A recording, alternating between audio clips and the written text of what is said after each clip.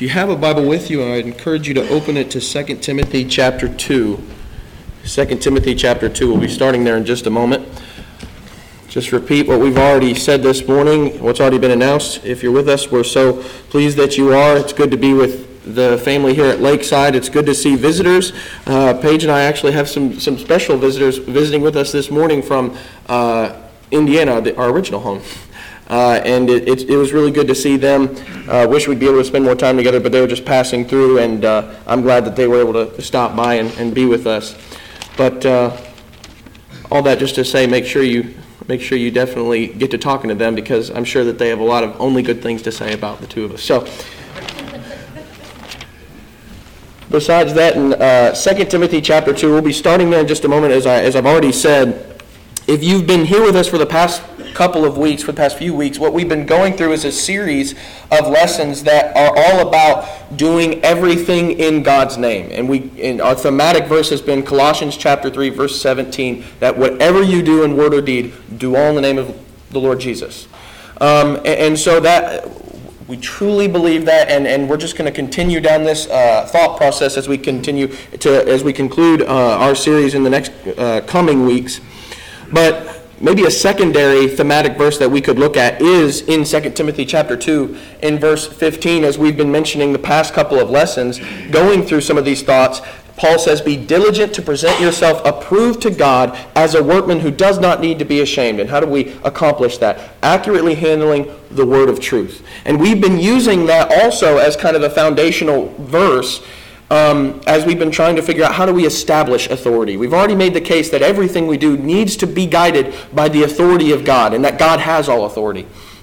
Especially the last 2 weeks, we focused on the fact that, or on the question of how do we establish that. We can know God's will. He's made it so clear to us. We've already talked about the commands that He gives us, or the direct statements that He gives us, and that is the clearest of communication that we have. Even when it just comes to how we talk to one another. I just want to continue through that thought process, specifically focusing on examples, divinely approved examples. How are these authoritative, as we've been talking about when we see them in the Scriptures? Well, I want to try and make that case this morning just with 3 points, and we're going to kind of basically go through the same line of thought as we did last week. This is one way that we communicate to one another. And we can't forget that, because this is also a way that God communicates to us His authority. And I think it's important to remember, because a lot of times people will come to the Scriptures and they essentially get to the thought of, well, God's ways are higher than our ways. And yes, I completely agree. But they'll use a verse like Isaiah chapter 55 just to make the case that, well, we can't know. Well, we've already made the case that we can. And so obviously that's a poor application from that verse. It's actually just false, a false application from that verse. We can know God's will. Our goal, our mission is to try and figure out what His will actually is through these different forms of communication. And as we've already laid out, this will take honesty, it'll take common sense, and just basic understanding of how we communicate to one another. And so we're just going to go throughout that same thought process as we look at examples today. And really, just from the very start, we do still learn by examples today. In fact, you could say that examples are authoritative, especially at certain times. And I wanted to start by just looking at the example of Jesus in a couple of different areas or circumstances. In Luke chapter 4, over in Luke chapter 4, here is one instance. We can't get into the entire passage here, but here's one instance where Jesus is speaking to a group of people. He's just read from Isaiah, and obviously they're amazed by the things that he has just read from the prophet, basically indicating that he is the fulfillment of everything that they've been reading about. And so, picking up in verse 23 of Luke chapter 4, this is what Jesus says. He said to them, "No doubt you will quote this proverb to me, 'Physician, heal yourself. Whatever we heard was done at Capernaum, do here in your hometown as well.' And he said, 'Truly I say to you, no prophet is welcome in his hometown. But I say to you in truth, there were many widows in Israel in the days of Elijah, when the sky was shut up for 3 years and 6 months, when a great famine came over all the land.'" Now what is he doing? He's giving them an example. He's going back to some of their history that they would all know and understand to make a point. So he's setting this up with an example, talking about Elijah. and about the famine in the land. And in verse 26, yet Elijah was sent to none of them, none of the Israelites, but only to Zarephath in the land of Sidon, to a woman who was a widow. In verse 27, and there were many lepers in Israel in the time of Elisha the prophet, and none of them was cleansed, but only Naaman the Syrian. And all the people in the synagogue were filled with rage as they heard these things. And they got up and drove him out of the city and led him to the brow of the hill on which their city had been built, in order to throw him off down the cliff. But passing through their midst, he went his way. Now, again, there's a lot of different things that you could look at with this passage. I just wanted to kind of give you the conclusion of the matter, what happens after they actually hear this, what Jesus has to say. But why did they get so mad? Well, because he gives two different examples, two illustrations, to make a point, to prove something, to make the case ultimately that Israel at this point in time could learn from those examples that they're also not in the greatest of relationships with God right now. And that's not God's fault, but rather it's Israel's fault. And I think that you can even see that just indicated by the examples he's used. What were the circumstances? Well, it was a time of God's judgment to a degree, especially when you look at the famine and the kingship of Ahab in the northern kingdom, or the kingship of Ahab, rather, and Elijah being sent to him. And so all of that just to say, Jesus uses both of these illustrations to make the case that you still struggle with the same problem today. And so he gives them proof using some of these examples that they have. Now, I want to go a little bit further. Go over to John chapter 13. John chapter 13. Here's another example where Jesus uses an example to teach something, and to teach something authoritatively, no less. In John chapter 13, in verse 12 beginning, it says, so when he had washed their feet and taken his garments and reclined at the table again, he said to them, do you know what I have done to you? Now, if you know this story, you understand that this is when Jesus, the cross is looming just hours away, and he is at the dinner table with the disciples. It's also the Passover as well. And so it's at the same time, but he gets up and he washes their feet, and this is what he asks them and teaches them afterward. In verse 13, you call me teacher and Lord, and you are right, for so I am. If I then, the Lord and the teacher, washed your feet, you also ought to wash one another's feet. For I gave you an example that you also should do as I did to you. And now we're actually going to come back to this in just a moment in the next point. But just from the very beginning, what I want to make clear is that as you look at the examples specifically that Jesus uses, in one instance, I think what we find in Luke chapter 4 is you prove things through examples, but also what you find is Jesus also shows people and illustrates to people how he wants them to act, how he wants them to be, the kind of character he wants them to develop and take on. And I think you even see that specifically when Paul talks about 1 Corinthians chapter 11, verse 1, imitate me as I imitate Christ. But all of that, Jesus is trying to teach them, you need to do what I have done to you. Yes. He's not saying that, what you think that I am actually greater, that I am the teacher, that I'm Lord. No, you have it wrong. No, that's correct. And yet the greater is serving the lesser. So what are they supposed to get? Well, you, the apostles, they will be sent out, and they are going to do a lot, as we see in Acts, the Acts of the Apostles. But with all of that, they are to serve in the same way. And Paul is such a good example of that as he's trying to imitate Christ, as he tries to become all things to all men, and as he will suffer whatever need be for the sake of Christ and for the sake of spreading the kingdom.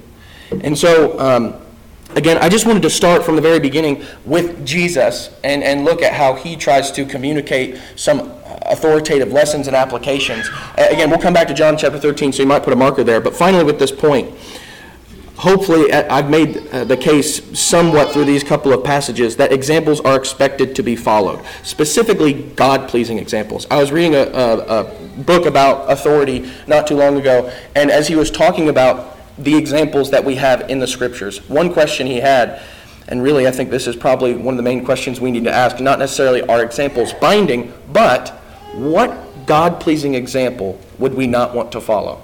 Because ultimately what you find throughout the Scriptures are examples of people who are pleasing God, and then examples of people who just simply are not pleasing God. And we want to make that distinction of how is it that they were pleasing God, and why was this group of people not doing so.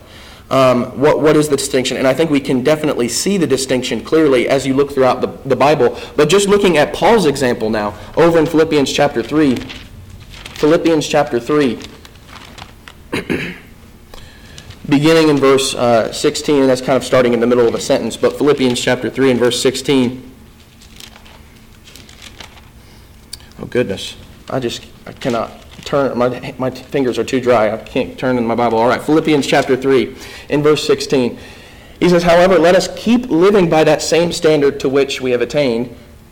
In verse 17, brethren, join in following my example and observe those who walk according to the pattern you have in us. And so Paul looks at his example, and he's actually pointing to himself and has enough confidence to say, listen, I have walked in a manner that I want you to follow. Now, just from the outset, I wonder if we can say the same thing. But over in chapter 4 of Philippians, the same epistle, but in verse 9, he just, I think, reemphasizes the fact, the things you have learned and received and heard and seen in me, practice these things, and the God of peace will be with you. Not to mention what we've already mentioned in 1 Corinthians chapter 11, verse 1. Imitate me as I imitate Christ. And I think that Paul can confidently say that because he truly lived that way. And he wasn't just saying it as some empty platitude or truism. No, he meant it when he said it. Now, that's a side point. The main point that we're making as we look at just Paul's example alone, being an apostle of Christ, is even from Paul's words, it is clear that he is saying, these things that you have seen in us, not just me, but the rest of the apostles as well, these are things that you are to follow. These are authoritative. And if you don't, you're actually going against the standard of Christ. Just look at 2 Thessalonians chapter 3. A few verses here, so I put it on the screen, but 2 Thessalonians chapter 3, in verse 6 beginning, he says, now we command you, brethren, in the name of our Lord Jesus Christ, that you keep away from every brother who leads an unruly life, and not according to the tradition which you received from us. So, in the first instance, we actually have a command being given, but then you move on in verse 7, for you yourselves know how you ought to follow our example, because we did not act in an undisciplined manner among you, nor did we eat anyone's bread without paying for it. But with labor and hardship we kept working night and day so that we would not be a burden to any of you, not because we do not have the right to this, but in order to offer ourselves as a model, or you could say an example, for you so that you would follow our example. For even when we were with you, we used to give you this order, if anyone is not willing to work, then he is not to eat either. Now again, you have the order and command. There are some commandments that they laid out to the brethren there.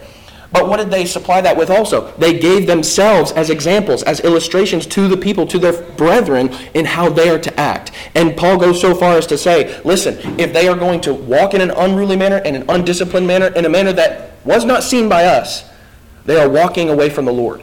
And you need to take note of those people. He goes so far to say in 2 Thessalonians 3. If you just read on a little bit more, he gets even more emphatic on that point.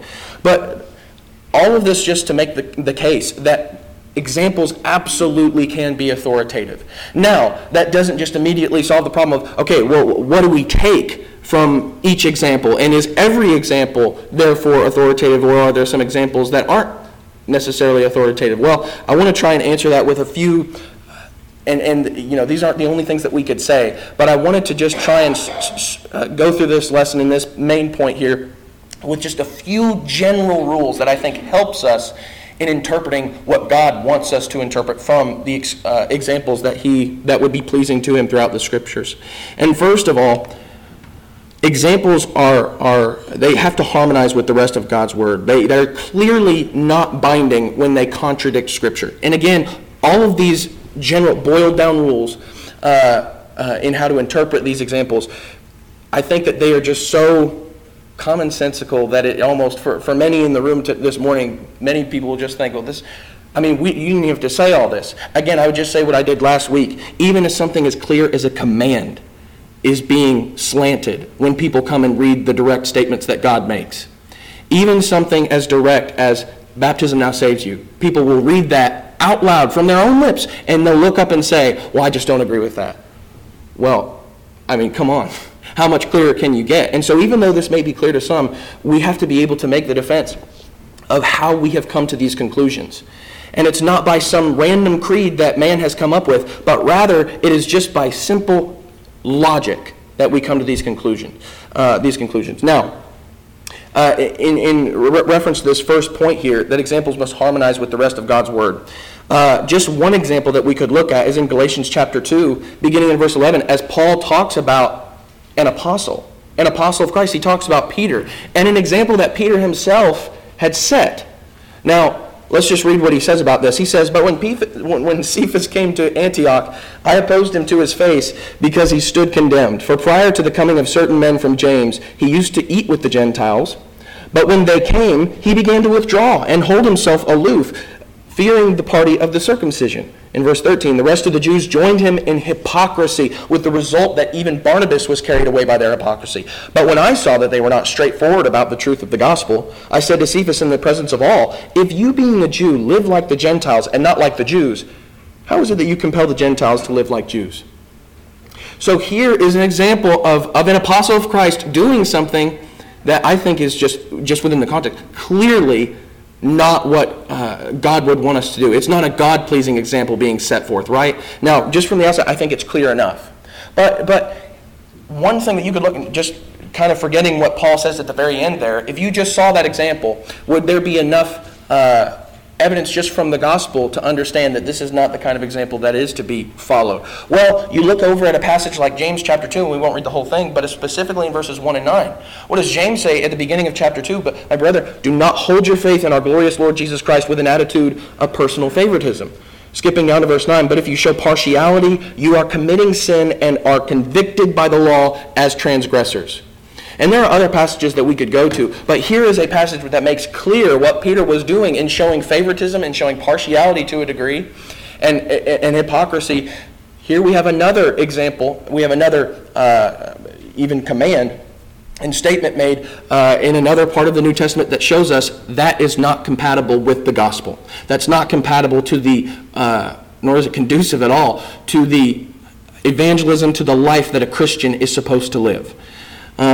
And that is just clear from other portions of Scripture. And again, you could look at many other examples, but here is just one basic example to make the point. If you have an example that clearly goes against God's commandments, well then obviously that's not one that we are going to hold very firmly.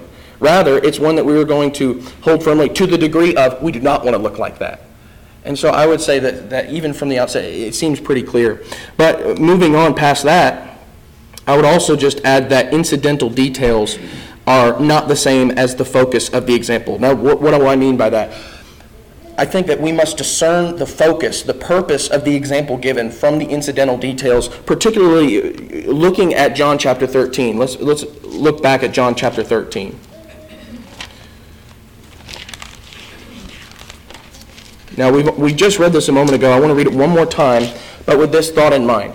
Now, in verse 12, "When he had washed their feet and taken his garments and reclined at the table again, he said to them, 'Do you know what I have done to you? You call me teacher and Lord, and you are right, for so I am. If I then, the Lord and the teacher, washed your feet, you also ought to wash one another's feet. For I gave you an example that you also should do as I did to you.'" Now let me just ask, what in this example, what is the focus of this example? Is it feet washing? Is it that we are all, even today, supposed to make sure that we get all of the brethren together and start washing their feet? That's clearly not the focus of this example. If you think that's the focus of this example, you've completely missed the point that the Lord, God manifested in the flesh, was trying to make. What was his main goal here? I want you to be a servant like me. That's the main focus. And if you miss it, you've missed the lesson. He is trying to get across to his disciples that you need to follow this example and be a servant, not just by washing people's feet, but it needs to go a lot further than that, and it needs to go a lot deeper than that. But you know, maybe some people, I would say, just trying to be facetious as they look at, can examples really be authoritative? So that just means, I guess that just means that all we have to do to be servants is washing. No, of course not. But the point of that example was that we are to be servants, just like our Lord is a servant. And going outside of just an example from the Scriptures, in everyday communication, we get this. I remember one time specifically, I was being taught by my dad how to, drive a car. And he said, watch me. And he would often have to say, no, don't look at anything else. No, you watch me while we're driving, and you see exactly how I turn and how I back in. And specifically when we were talking about how to turn, One thing that I noticed about really both my mother and my dad is that when they turned, they would have an underhand grip on the wheel, and they would turn like so. Well, in driver's ed course, they ended up telling us that is actually something you're not supposed to do, and it's actually pretty. It was pretty emphatic when they were talking about this and showed a couple of pictures, because what you end up having is if you get in a wreck and your hand is like that, the airbag comes out and it's just a gnarly. It is almost an unspeakable picture. And so you don't want to turn like that. Now, my parents taught me how to turn the car in this way. So that means I must turn the car with an underhand grip rather than just turning it like a normal person. Was that the focus of what they were trying to get across? No. If that was all I focused on, well, then I'm going to have to go in the car with them again, because that's often what my dad would say. You were not paying attention. We're going to have to do it again. We're just going to do it again until you get the point. And what was the point? How do you turn safely? Are you looking at your surroundings? Are you making sure that as you turn, you're looking where you're going? Not necessarily the hand placement, but are you doing this safely? And you could think of many other examples. There's an example that I was reading about just the other day in a book about this very thought. And he said, if I'm teaching someone how to do something on a computer, and I'm sitting in a certain way, I have my feet crossed. Well, is the focus of this example that I'm setting for this person that they must do this on the computer with their feet crossed? No. That's not the point, obviously. And so just, again, the reason I keep talking about common sense is not to be reductive or, belittle anyone, but it is just so very fundamental and logical that really it's not that, I don't think it's that hard to understand when we're talking about the authoritative nature of certain examples. And so we need to be able to make sure that we understand the focus of what the Lord is actually trying to teach us. Going beyond that, I think just kind of right in line with that, the author's intent overrides the audience's or our own. Now, someone could come up to an example and they could make all kind of random accusations or random applications that have nothing to do with what God is trying to teach us. Now, I want to go to one example specifically in Matthew chapter 12. Matthew chapter 12. And we're just going to read a few verses here. Matthew chapter 12, beginning in verse 1. I want to get the context of the argument here as Jesus and his disciples are accused by some. It says at the beginning of Matthew chapter 12, at that time Jesus went through the grain fields on the Sabbath, and his disciples became hungry and began to pick the heads of grain and eat. But when the Pharisees saw this, they said to him, "Look, your disciples do not do what is not lawful to do on a Sabbath." But he said to them, "Have you not read what David did when he became hungry? He and his companions, how he entered the house of God, and they ate the consecrated bread which was not lawful for him to eat, nor for those with him, but for the priests alone? Or have you not read in the law that on the Sabbath the priests in the temple break the Sabbath and are innocent? But I say to you that something greater than the temple is here. But if you had known what this means, I desire compassion and not sacrifice, you would not have condemned the innocent. For the Son of Man is Lord of the Sabbath." Now, I wanted to get the whole context of this because we're not going to talk about everything and focus on everything in here. But what is the point that Jesus is trying to make? Now, some people would look at the examples that Jesus uses to make a point, to try and prove something to these people that are accusing him and his disciples of breaking the law. And he uses David, and there's a lot of debate on whether or not David actually sinned or not. I'm not even going to get into that. Either way, is the point that Jesus is making is that, you know what, using this example, you can break God's law. Listen, it doesn't mean anything, and it really doesn't matter if you go against what God has actually spoken. Is that what he's teaching? No matter what you think about David, is that what Jesus is trying to teach? Or Jesus is trying to teach? Absolutely not. What he is trying to indicate is that you are hypocrites. You look at us, they're not even breaking the law, because this is actually provided for in the law, that if you were hungry, you were allowed. Now, if you took a sickle to it, well, then you're trying to harvest someone else's field. But if you just grab something specifically when you're thinking about the provision of the poor in the land, or the sojourner in the land, that was provided by the law. So they weren't breaking any law. But he goes over to these examples to say, you won't deal with anything like this. Really, you have a double standard, because you love David and you love the priests, but you hate me and my disciples, and that's why you're bringing this up. Because if you really cared about this, well, then maybe you would think about these things. And so the point that Jesus was not making was, you know what? Because David and because the priests, they break the Sabbath, well, that just means we can do whatever we want on the Sabbath. Absolutely not. And honestly, I would say that that's a dishonest approach into trying to interpret what an example is trying to teach us. So somebody could come in and they could say, when looking at something that the Holy Spirit has given to us, they could say, well, it could mean this, it could mean this, it could mean this. What is God wanting us to learn here? That's all that I care about. All these other things, we're going to let those aside. What is the point that God is trying to teach? And that is what we will stick with. And we won't go any further, really, what I would say is in silence, and try to make a more and more really random or arbitrary speculative arguments on that matter. Well, finally with this, I think another very important thing to remember is that context does matter. As we already referred to in the beginning of the lesson, 1 Corinthians chapter 11 and verse 1, Paul says, imitate me as I imitate Christ. And he could confidently say that.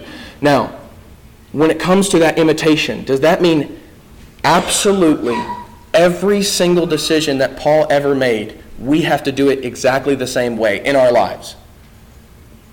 Now, again, I understand this is probably this is very simple, but that's really all I want to do when I preach. I want to make sure that I make very simple points that from the youngest to the oldest of us, we can all understand. But is Paul trying to say, he talks about in 1 Corinthians chapter 7, specifically to those people in Corinth, he says, for you all, it's probably going to be better that you do not get married at this time because of the current distress he talks about. Now, he himself is an example of one who didn't get married, and specifically for the cause of Christ, specifically because he didn't want to be distracted. His words, not mine, but still, incidentally, they are the same. But he didn't want to be distracted. He wanted to be completely devoted to the Lord Jesus. And so he didn't get married. And that's even something he talks about, not just 1 Corinthians chapter 7, but a couple of times throughout that letter. Now, does that mean that today, if we get married, we're sinning? He said, imitate me as I imitate Christ. No. There are specific things that we do imitate because they do carry with them the authority of an apostle, one of the sent out of Jesus. And there are other things that fall into that realm of this has nothing to do with the point that he was trying to get across. And specifically, as you look at a chapter like chapter 7 of 1 Corinthians, he even makes the case that this is specifically for their current distress, for their current circumstances, not just a universal command and a statement that he's making. So, all of these things, I think, matter as we're trying to interpret what the Scriptures teach us, specifically when it comes to the examples, the illustrations that we are given. Now, what I want to do with the remaining time is just use all of those just boiled down rules, those boiled down helpful anecdotes as we read through something like Acts chapter 20, beginning in verse 1. I want to try and see what this looks like as you look at just one passage in particular, Acts chapter 20. Beginning in verse 1, it says, after the uproar had ceased, Paul sent for the disciples, and when he had exhorted them and taken his leave of them, he left to go to Macedonia. When he had gone through those districts and had given them much exhortation, he came to Greece. And there he spent 3 months, and when a plot was formed against him by the Jews as he was about to set sail for Syria, he decided to return through Macedonia. And he was accompanied by Sopater of Berea, the son of Pyrrhus, and by Aristarchus and Secundus of the Thessalonians, and Gaius of Derbe, and Timothy, and Tychicus, and Trophimus of Asia. But these had gone on ahead and were waiting for us at Troas. We sailed from Philippi after the days of unleavened bread, and came to them at Troas within 5 days, and there we stayed 7 days. On the first day of the week, when we were gathered together to break bread, Paul began talking to them, intending to leave the next day, and he prolonged his message until midnight. Therefore, there were many lamps in the upper room where we were gathered together, and there was a young man named Eutychus sitting on the windowsill, sinking into a deep sleep.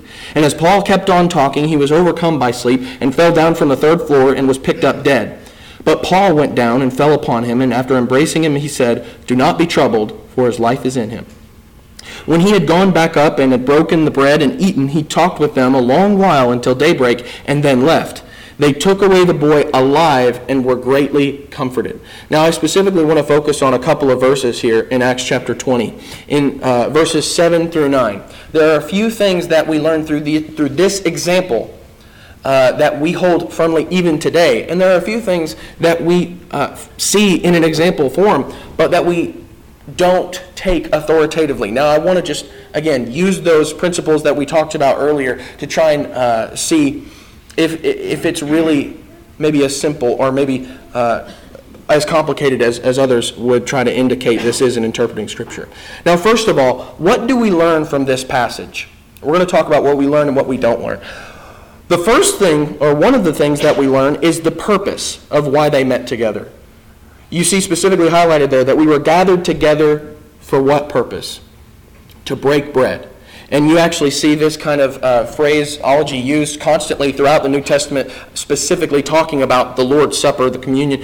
And so we understand what he's talking about. Now, he says this is the purpose. This is the focus. We were gathered together to break bread. And I think that that's the reason that they stayed, so that way they could be with these disciples here at Troas to make sure that they could partake of the Lord's Supper in this way. And so what are they doing? They're obeying the example that Jesus set in Matthew chapter 26, as he is breaking bread with his disciples and telling them about this new feast that he is implementing and that he was going to implement with his death, burial, and resurrection.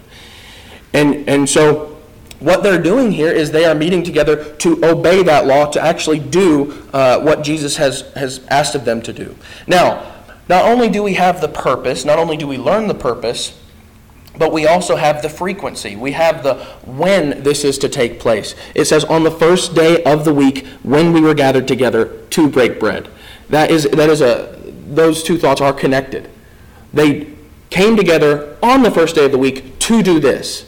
And again, this is another thing that you see all throughout the New Testament. And so here, once more, we're just talking about the context of whenever you see this idea of breaking bread together, partaking of the Lord's Supper, the context suggests in every rite that this was done on the first day of the week. And there is absolutely no example where it talks about doing this on any other day or really any other frequency. And so, once more, we appeal to the context, but we also just appeal to what this says when talking about when they meet together. It is the only example we have, and it is a consistent example we have of when to partake. And you can see that all the way back from Acts chapter 2 and verse 42 and moving onward.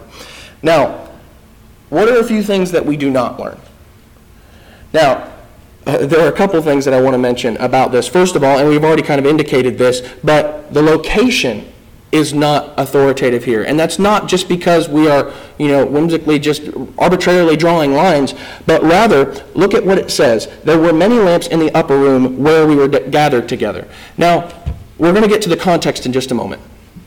Or rather, the context of the rest of the New Testament. But specifically in the context of this passage, why was it describing, why is Luke writing down that they met together in the upper room? What's the purpose? Well, I think, for one thing, he's giving this anecdote to show you what happens to Eutychus.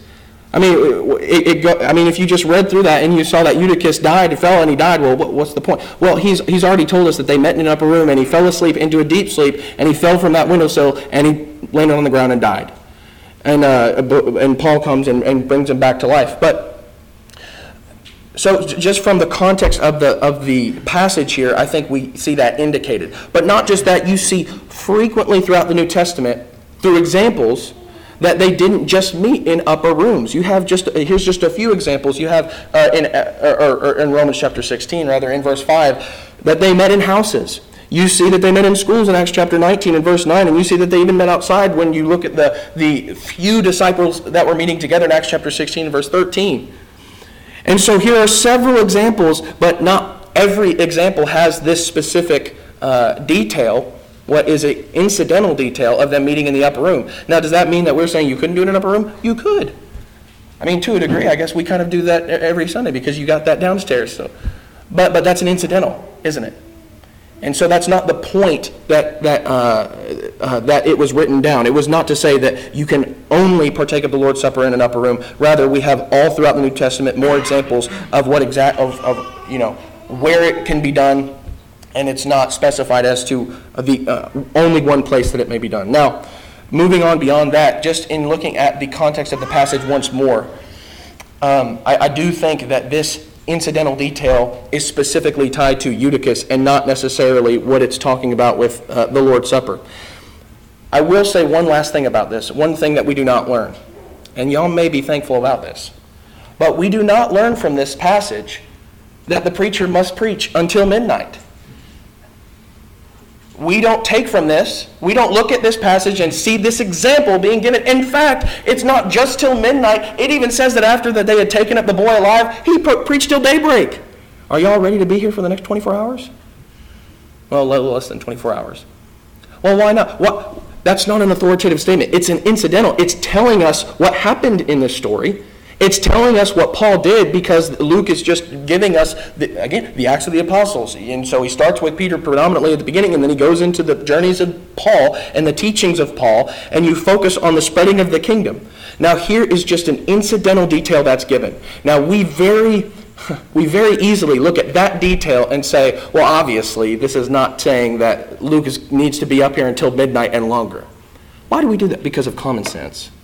Very, very honestly. Frankly, it's because of common sense, and this is how we logically speak to one another.